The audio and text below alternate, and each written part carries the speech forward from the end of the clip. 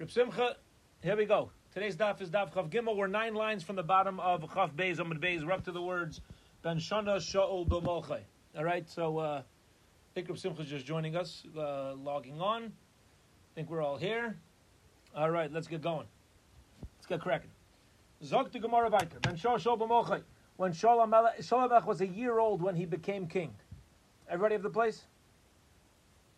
Yeah? Anybody need help? Okay. So Amar Rav Huna says, what does it mean he was a year old when he became king?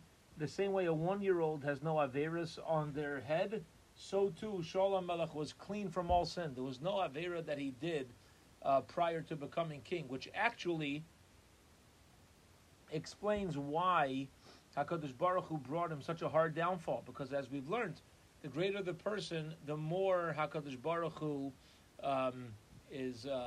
deals with them kechut asayra, like the hair of a horse, a hair's breadth, the smallest hair. So Maskef law Rabbah, Maskef law of Nachman Yitzchak. Nachman Yitzchak has a challenging question. How do you know it means that he didn't have any averis? Maybe it means kiben shana shamaluchach batit b'tzayim. Maybe it was a 1-year-old who, has dirty diapers. All right, maybe that's what it means. That Shaul had, he had dirt, he had excrement. Now, there's different ways to explain what this is. This could either be a maila or a chasar. Okay, it could be a pro or a con. Either it means that he already had dirt of sin on him, a little bit of a con, or you could explain that Rav Nachman bar Yitzchak is saying that there's actually another maila, another positive to Shaul HaMelech, and that was that he would humble himself, and it didn't bother him the same way a kid runs around with a dirty diaper. Doesn't seem to bother them when they're a 1-year-old in a dirty diaper. So too Shaul HaMelech it didn't bother him when people walked all over him, as we're going to get into a fascinating sugya. The question is, according to that understanding, what does it mean, maskif law? Why is it a challenging question? If you say that originally we thought he was a tzaddik, and it turns out that no, he didn't. He wasn't such a great guy. Okay, now it makes sense why it's a maskif. If you learn that it's a positive thing, then you're gonna have to explain the challenging question to be that it's not a matter of he was clean from sin. Rather, we should explain it that he was more of clean with humility. Okay, so those are going to be the two ways to explain what Rav Nachman bar Yitzchak was trying to challenge. And what happened was, Achvi le Rav Nachman to Yusuf b'chalme. There were malachim, angels, that were shown to Rav Nachman in his dream after he said this about Shaul HaMelech. Amar na'nesi lachem atzmai Shaul ben Kish. He says, and he's asking for forgiveness from Shaul HaMelech. Hadar chazit Yusuf b'chalme, and then he again saw malachim. Amar na'nesi lachem atzmai Shaul ben Kish melech Yisrael. He says, I apologize to Shaul ben Kish, the king of Yisrael. Why? Because either way, even if you explain it like a pro, he was talking about humility, he was challenging, and he says, who says that Shaul was clean from averis? I don't necessarily agree with that. Maybe it's just referring to his humility, and he had averis. Okay, so either way, Rav Nachman bar Yitzchak was being taught a message. Be very, very careful how you talk about Shaul HaMelech, despite the downfall that we find in Navi and the avera, so to speak, that he did with Agag and Amalek. Got to be very, very careful. They bring down a fascinating story in the introduction to Igros Moshe Chelek Tes. Ches. I think it's introduction to Chelek Ches. Story brought down. We spoke this out a few years ago, but fascinating story about Rav Moshe when he was a Rav in Luban, Russia. He's a young Rav. I think he became Rav when he was 18.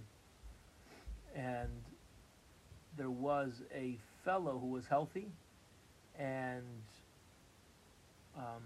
they called Rav Moshe to say, the doctors came in, he was dying from a lack of oxygen. He was having this seemingly random illness where his tongue started to explode, enlarge, and get much longer. And the doctors couldn't figure out how to stop it, so he couldn't get oxygen. And they called in Rav Moshe, because they saw it was just getting worse. He was still able to gasp for air and communicate a little bit, but the doctors are like, we don't know what's going on over here. This guy's going to go. Anyway, Moshe goes in. This fellow motions everybody should leave the room, and he tells this. The story goes. He tells Rav Moshe that the earlier in the week, he was having a discussion with somebody about the Sedra, the parsha of the week, and they were talking about Lot's daughters. After Sodom, Lot was with his daughters, and they got him drunk, and they had relations with him.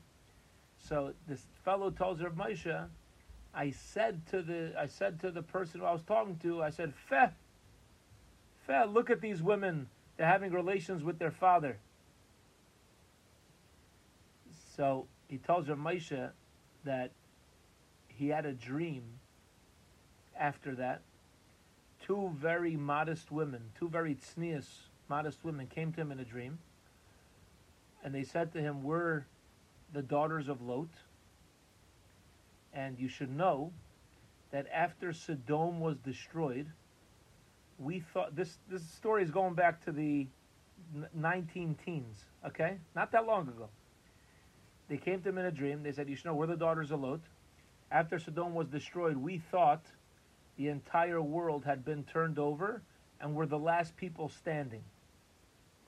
In order to populate the world, we thought that we were supposed to have relations with our father, but because of that, we purposely named our children Ammon and Moab, which represent that these children came from a father, so that there shouldn't, God forbid, ever be a religion that starts and which says that our children came out of a virgin marriage.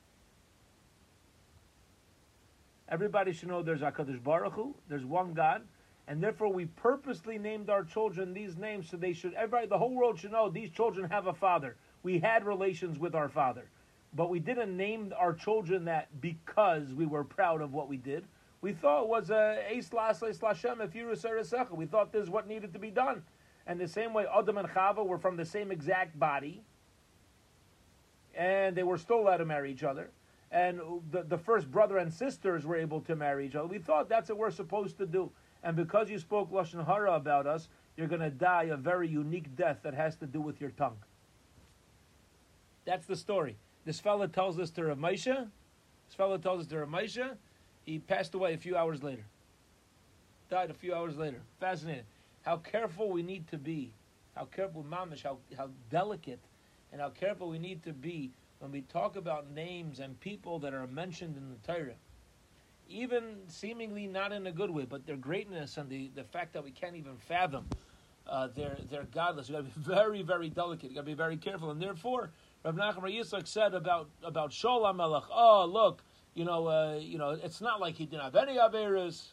No, he had Averis. That's what Rav Nachman bar Yitzchak says.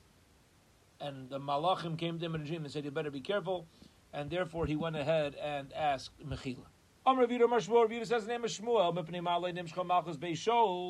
Why was the family of Shaul, why didn't they keep the kingship? Okay, we know after Shaul, it went over to David HaMelech. Why didn't it remain in the family of Shaul? All right. Now, this is a very interesting question. Very interesting question. Because as we know, who has the kingship in Klal Yisrael? Yehuda. Shaul did not come from Shevet Yehuda. Okay? I believe he came from Shevet Ephraim. So Shaul is not going to have the permanent Malchus, that's for sure. So what the Gemara has to be asking is, why didn't Shaul's kingdom last longer? It was very short-lived. But to ask why it wasn't permanent, that we know. So let's keep going. Says the Gemara, blow your mind. You ready? You know why Shaul HaMelech couldn't remain king? Because his yichus was perfect. He was too good to be true. The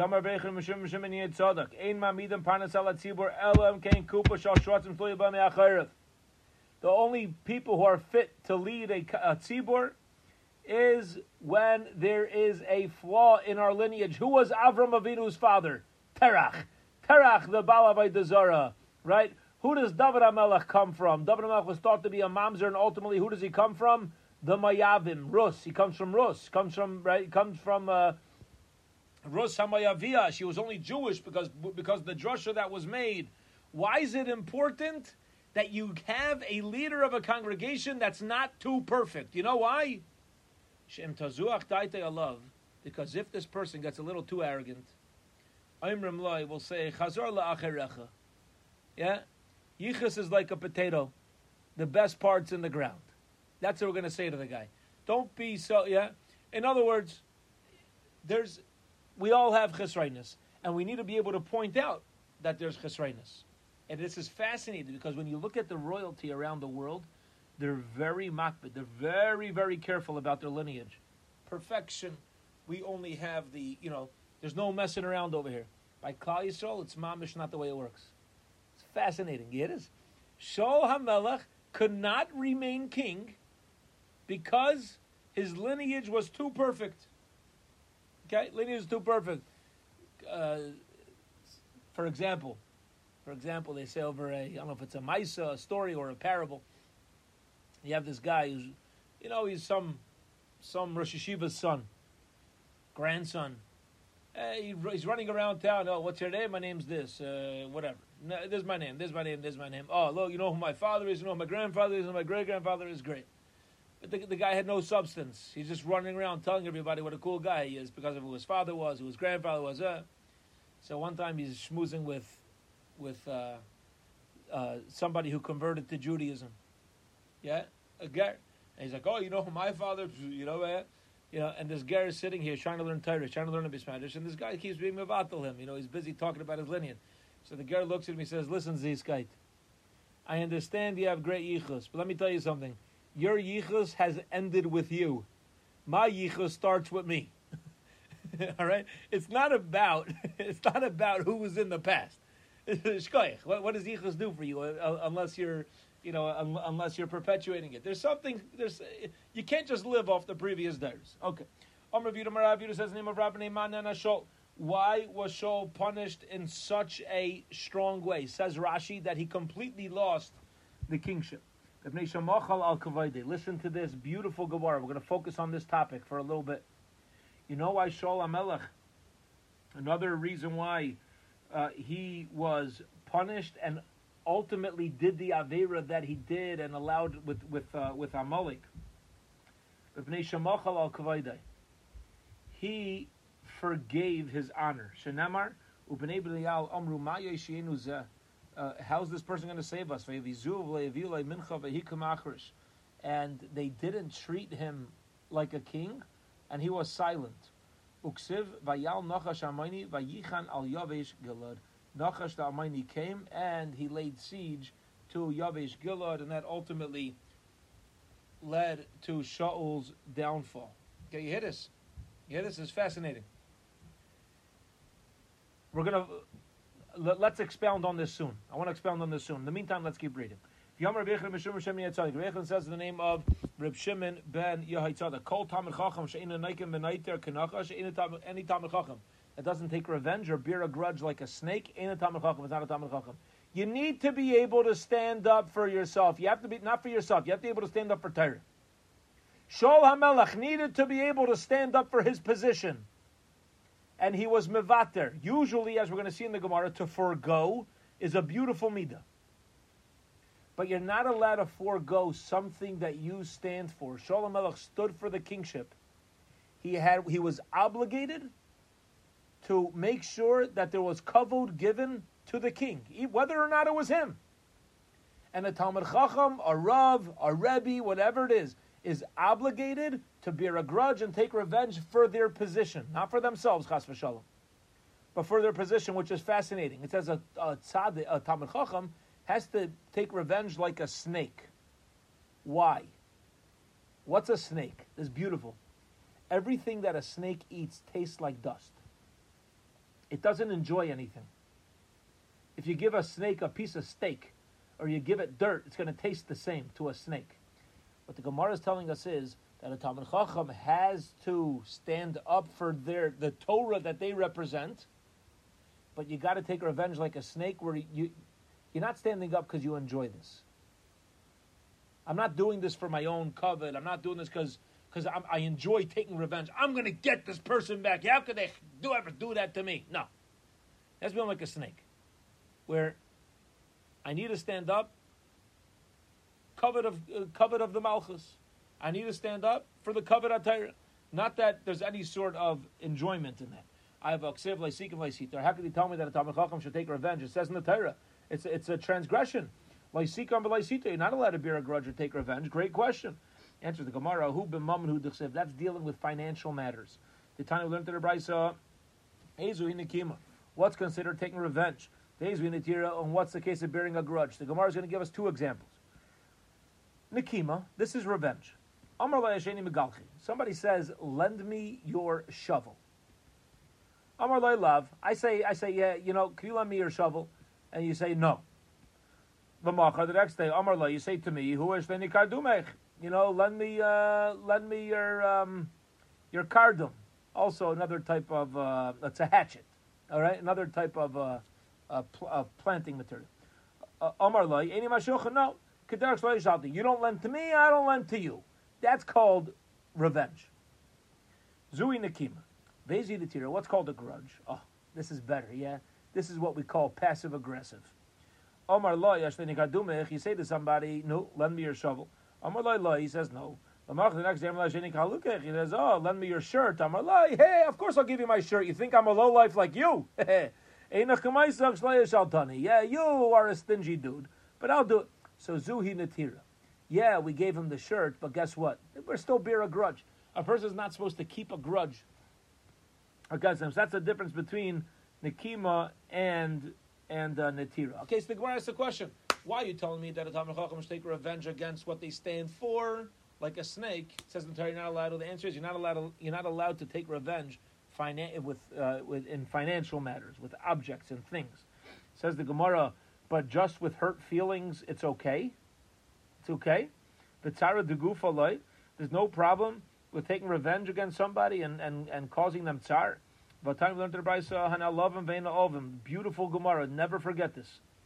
A person who is a victim and does not respond and turn into the bully, which very often we try to do. When we're put down, our natural knee-jerk reaction is, oh yeah? Well, what about you, low life, right? What about you? We change, we once we're a victim, we knee-jerk into, oh yeah? Well, I'm going to tell you as well. How do we know that a person who's suffers embarrassment but doesn't respond, shaymim cherpasan, hears their disgrace, ve'ena mashivim, and doesn't give it back. Allah, oisim, may ahavo smechem biyasurim, and a person who serves Hashem with love, and even when they have tzaras, they remain happy and they're connected to the Rebbeinu Shloim. Aleim akasav oimer va'oyavav ketzeis Hashemesh migburas. Because Baruch Hu loves them more than the shining sun. So you see that a person should never even take revenge. A person should never even respond to hurt. Answers the Gemara, la'olam nakit le belibe. Okay? You're right. You know what it means? The Talmid Chacham himself should not forget it, keep it in mind, but allow other people to stand up for his covet. I have Amar Rava, but Rava says, "Kol mavra midais mavir lai kol pshav." Anybody who's mavra midais, anybody who forgoes their hurt, mavir lai kol pshav, you're completely forgiven. Which, by the way, is the best way. If you ever want to know how to prepare for Hashanah and Yom Kippur, the best way to do tshuva is to work on this midah. Okay, to be mevater to others, because there's so many times where we do wrong to Hashem, and Hashem just deals with us tit for tat. So if we forgive others, even when they're not worthy of it, HaKadosh Baruch Hu will forgive us, even if we're not worthy of it. Answers the Gemara, the Mefaisu Mefais. We're dealing with a person who came to ask for forgiveness, and then you should forgive the person. However, if the person never is interested in making shalom, then if a person is a Talmud Chacham, you're allowed to keep this this hurt in mind, because again, this was somebody who hurt the position of standing up for the Torah. Now, there's a in general, just to focus on this, in general, stamazai, even psychologically, it's never a good idea to personally bear a grudge or take revenge. It's never a good idea, because I once heard from a psychologist, forget his name right now. I forgot his name, but he says a story where there was a woman whose husband hurt her tremendously, and did terrible things, and she was coming to this therapist. I think his last name was Mullen,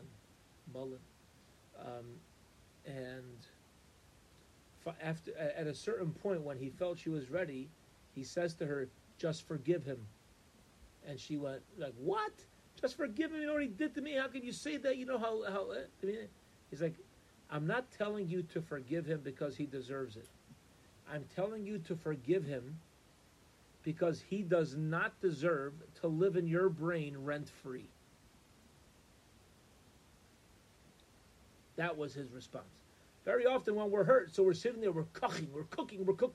The other person who we're so upset about is sitting on the beach, like they're not even thinking about us, right? So what are we doing? We're hurting ourselves. He says, "I'm not telling you that he doesn't deserve to be forgiven. But sometimes you can't allow to let, it's just not kedai. It's not even worth it to let people who we're upset at to live in our brain without paying rent. At least make them pay rent." You know what I mean? You're taking up some choshev space over there, you know? So, in general, stamazai, it's important to keep this in mind, this midah, just to be able to function properly. Okay, 2 dots, period. Here we go. We're going to have to cover, we have to move a little faster over here. Says the Gemara weiter, we said when they did the counting of the Kahanim, they were allowed to stick out 1 or 2 fingers. Once we said that they could put out 2 fingers, why do you got to tell me you could put out 1 finger? Amar Chisda like Kasha. Kan bebari, kan bechayla. One's talking about a healthy kayin, and one's talking about a sick kayin. Okay, what's talking about a sick kayin? So we can imagine the kayins. Sometimes people get elderly. Also, sometimes people have Parkinson's, and there's different diseases, which becomes very hard to only be able to hold out a certain number of fingers or make sure that a second finger doesn't go out. So. Therefore, sometimes it was 1, sometimes it was 2. V'hatanya, and I'll prove it to you from a brisa. Usually, v'hatanya is a question. Over here, it's benichusa. It's a statement.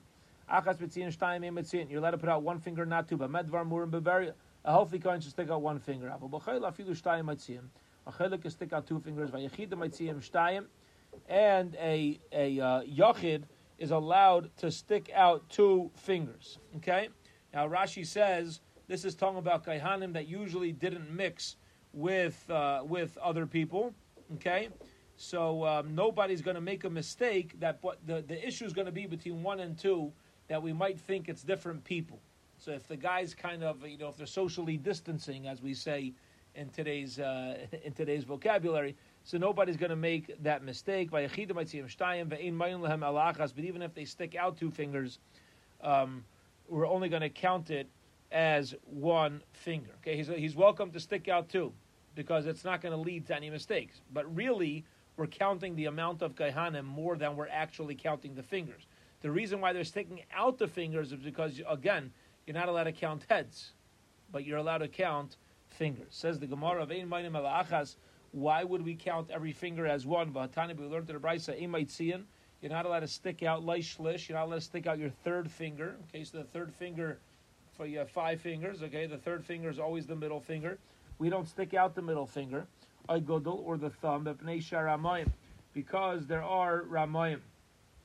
The one counting, listen to this, since the thumb, usually your fingers can't get too far apart. The thumb could get further, okay? So if I were to stick out 2 fingers, the one counting, if they're counting fast, may think it's 2 different kaihanim because it's so far apart. And why would somebody do that? Because once the Kayan announces his number, you can have Kahanim that are good at math, and we'll make it a quick calculation and realize if I stick out one more finger, it'll land up on me. So we want to stay away from the Ramayim. The Haitzi Shlish Mainim Lai. But if a Kayan puts out middle finger, we are Mainim. We are going to count it. Good delay Mainim, but a thumb we don't, because that's going to mess it up. But again, what do you see from here? We're counting additional fingers. And not only that, but he's going to get paddled. Yeah, if a Kayan puts out his thumb, he gets a shtickle patch, a little slap on the wrist over here. Why are you trying to play games over here? Okay, so we have a question. The question is that you see the extra fingers do get counted. Answers the Gemara, my maidim loinami achas. What does it mean we counted? It means that he's not excluded from the counting, but he still only counts as one. Okay, says the Gemara that if a Kayan sticks out his thumb, he's going to get paddled. You can get a patch from the Kayan in charge of the Pekiah. What is a Pekiah? Amar Rav. Rav says Madra. I'm sorry. Amar Rav. Rav says Madra. It's a Pekiah is a Madra. Says the Gemara that doesn't help me either because I don't know what a Madra is. My Madra. Amar Papa Matrika Ditaya. It is a whip that Arabs use for their horses. The psik reshe, that the psik it is split reshe at its head, at its tip. It's a type of whip that they would use. The Arabs would use to lead the horses, and it was split at the edge, and that's what the Kayan who had the Pekiah, who had this little patching thing, would hold on to. Okay. Amar Abai says, Merei Shavamina. At first I thought, Hadatan, this learned in the Mishnah, Ben Bevai Memuna La Pekiah, that Ben Bevai was in charge of the Pekiah, Amina Psolta. I thought it meant that he's in charge of the wicks of the Menorah. Kedetanan, Bevai Michlase Kahanim, that the worn out pants of the Kahanim, Umehem Yanem, and their belts, Mehem Mayim Afkiyim, they would use that once it got worn out. It was made out of, right, it was made out of material that was permitted to be used as wicks in the Beis HaMikdash, and we'd light that. Okay, they would tear it up and light it. Kivan Deshemina Le'Detanya. But once I heard the Bryce of that the Pekiah is not anything to do with wicks. Rather, there's a Kayan in charge of the Pekiah. Amina, my Pekiah, Nagda. I figured out that a Pekiah must be this whip that was used to give the Kahanim a literal slap on the wrist. Okay, period. Here we go, weiter. Next part of the Mishnah. We're going to find a beautifully uncomfortable Gemara. Okay? And we're going to learn about the mistakes that we make when it comes to being avodim of HaKadosh Baruch Hu. So it says originally, what happened was there were two Kahanim running up the ramp, and one of them broke his leg, right?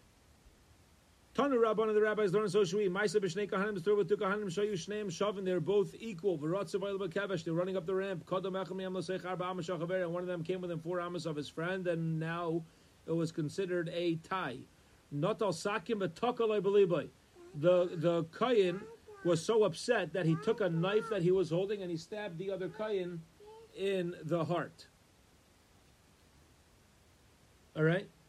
Now, we're going to see in a minute, the second Kayan is not yet dead, and we're going to learn a very scary thing. Amar Rav Tzadok Amaylos Ulam Amar, while the Kayan is bleeding, Rav Tzadok got up in the Ulam, and he shouted, Achenu Beis Yisrael Shimu, Ala Yidin. Listen closely. Harei Oimer, it says, Ki yimatzei cholol ba'adama. When you have a cholol ba'adama on the ground, the yatsu zekenecha v'shoivtecha. Then we're talking about when you have somebody who dies in between two cities. So the Bezdin has to go out and do the egla rufa. Anu al mi lahavi egla rufa. We have somebody dying in the Beis HaMikdash. Who's going to bring the egla rufa? Ala iroi ala zaris. Who's going to be responsible? City of Yerushalayim. The people who are in the Beis HaMikdash. Go Kolam B'Bechi, and everybody started shaking and crying. Ba'aviv Shaltinik. and the father of this child who had run up the ramp. Now, obviously, the Kahanim only started doing the Avaida, right, when they, at an older age. So we're talking about a young man. We're referring to a young man. The father now shows up, Umatsu Kashuma Farfer, and he saw his son convulsing on the floor. Omar Harehu Kaparaschem. And he said, this is everybody's atonement. Va'adayim b'ni mefarfer v'nit masakim. My son's not yet dead, and the knife is not yet tamei. L'lamedcha, this is shocking. This is a father whose son's about to pass away, and what's he concerned about? The knife becoming tamei. So you'd think that this father has his mind in the right place. Even at such a time, he's able to keep purity. Says the Gemara, The Lametra, you know what we learn from here? Something scary. At a time where somebody's dying, that's what you're thinking about? That this was an era when King Menashe there was so much murder going on in the Jewish people, that Yerushalayim was filled with blood from one end to the other. Okay? Let me explain why this is so scary. The Yidden of that time were so desensitized to murder that a father can think about the tumah of a knife. It's a very scary thing. And there's a very important message over here as well. It's a very important message over here, which is that even when, I think it's very important for us Americans in the society that we live in, even when we stand up for something that is a righteous cause, there's a right way and a wrong way and priorities that need to be kept in mind. Okay? Racism, social justice, all these things are beautiful. Not beautiful to be done, but beautiful to keep on the forefront of our mind and to eradicate these bad things from our society. But when it's bound together with things that are not priorities and really should be kept on the side flames, why is it that people who are again, the loudest, I hate to say this, but I have to be very careful how I do this. In Missouri, you can choose to have license plates with your, you can write a word on your license plate, and you can also have certain style license plates. If you make a donation to stop the abuse, or I'm against children's abuse, right? You pay $30, you get a special I'm against children's abuse license plate, and you could write on your license plate, love. Okay? What I find fascinating, and I'm not against these types of license plate, but there's very few people who I know who have these. And interestingly, I'm sure most people are great. Two of the people who I know who have license plates like this, I personally know of abuse that they've caused. All right? And they're the ones paying for stop abuse. Because it's on their minds. It's messed up. It's messed up. It's a Tal de Gazach. Not always the ones who, you got to be very, very careful. You got to be very, very, very. I'm sure people who do this are totally fine, and they're altruistic and things are gavaldic. I just find it fascinating. It's very, very interesting that people who are pro-love, pro-against the next war, pro-against everything, is it always that they even get along with their parents? Do you love your sibling? If you want peace in the world, do you have peace in your family first? Or are you too busy making peace for the rest of the world that you can't get along with your own spouse, your own siblings, your own parents? And it's a very, very important thing that this Gemara here is teaching us. Very, very important. They cared more about Tumah, which is of worthy cause. But it's a chaval that they cared more about Tumah than they cared about murder.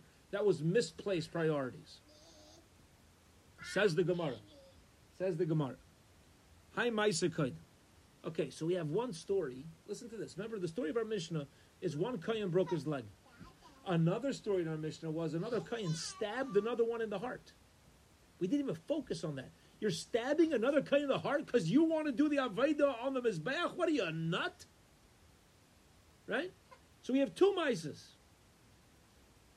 Hi Maisa Koidim, says Gemara. Which story took place first? If we're going to say that the murder happened first, if first there was murder and they did nothing about it, so if they didn't start doing lotteries and raffles after the murder, all of a sudden somebody breaks their leg and they're going to make a takana, you hit a question, right? After this Kayan broke his leg, they switched over. They said, oh, we can't do this anymore. Now there has to be lotteries. Ask the Gemara, so how did the murder story happen? If it happened before the breaking of the leg, why wouldn't they have instituted the lottery then already? And if it happened after, how is it even possible they had a lottery? So how can you have two Kayhanim that are arriving at the same time? Ella, says the Gemara rather, it must be that first there was one Kayan that pushed off another who broke his leg. The Kivan to the Kinu Payasa, okay, so it must be that he broke his leg first. I asked the Gemara, the Kivan to Kinu Payasa, but once there's lotteries, so Arba Amas Maya Vidtaya, what are they doing racing up the ramp? Ella, rather, it must be as follows. Listen to this. La'ilam de Shvichas Damkad. It must be the story of the murder happened first. You're going to ask, so after that story, which is so shocking, they didn't make lotteries? Says the Gemara, no. You know why? Umeikara Savor Akroi Ba'almahu. Originally, there was a story where one Kayan murdered other Kayan, and the Chachamim said, this is so nuts, you don't make decrees on far out random situations. Okay? You don't, if something is so extreme and absurd, you don't start making decrees about one wild, nutty story. Okay? At times, wild, nutty stories happen. That's not a cause to start changing everything around. But once they saw that, even regular Kahanim were pushing each other off the ram, so they saw that, unfortunately, this religious extremism of caring more about the Avaida than we care about our friend is something that's going to be in addition to murder, is also people pushing each other off. They said, okay, now it's a little more mainstream, and this is something that needs to be reckoned with. Also, a beautiful message over here on how to know when it's worthwhile dealing with something, handling something, so on and so forth. Reb Sam's asking, how do the Kohanim go to a city of refuge? A city of refuge is when you kill unintentionally. I don't know if are you asking on this particular case? In this particular case, he killed intentionally. He's going to be obligated in capital punishment. So I'm not sure. It was appropriate over here. Okay, if that was your question. Otherwise, you can clarify with the question. Okay, here we go. Amar Reb Tzadok Amar Lasulam Amar Achina Beisol Shemu Arehu Aimer Ki Matzichol Badama. What happened while this Kayan was convulsing on the ground? So Reb Tzadok got up on the steps of the Ula, and he said, hey, listen here, Shemu Arehu Aimer Ki Matzichol Badama Nan Ami Lahavi Alayir Ayal Azaris. Yeah, who's going to bring the Egla Rufa? Ask the Gemara of Yishalayim Basasuya Egla Rufa. Why is there Egla Rufa? You're inside city limits. There were 10 things that are said about Yerushalayim. Zu achas mehem, and one of the things said about Yerushalayim, top of Amud Beis. All right, I'm going to move along a little faster now because we're first getting to Amud Beis, and we're going to try to wrap this up in the next 6-7 minutes. One of the things about Yerushalayim is that there's no egla rufa. And furthermore, by an egla rufa is only if you don't know who killed the guy. Over here, we know very well which kayan killed him. As the Gemara El Kadei Laharbas Bibechia. You're right that of course there wasn't going to be an egla rufa, and of course we knew who was, but Reb Tzadok was trying to bring out a point, okay, and to get people to start shaking and to get people to start crying, okay. To let them know that, if the Torah takes a body outside of Yerushalayim, outside of the Beis HaMikdash so seriously, how much more so do we need to take this seriously? Okay. The father came and he saw his child about to die, and he says, "Oh, this child's going to be a kapara for all of us. My son's alive." We see that he was more concerned about Tumah and Tar than they were at that time about murder. Yivailud asked the question, searching for information. Was it that murder became less serious to people? But purity was very important to them. Or maybe murder was also taken seriously, but Taras Kalim was like, above and beyond important. So Gemara says, let me explain to you what happened. Now, there was a real problem here. Tashma, come and listen.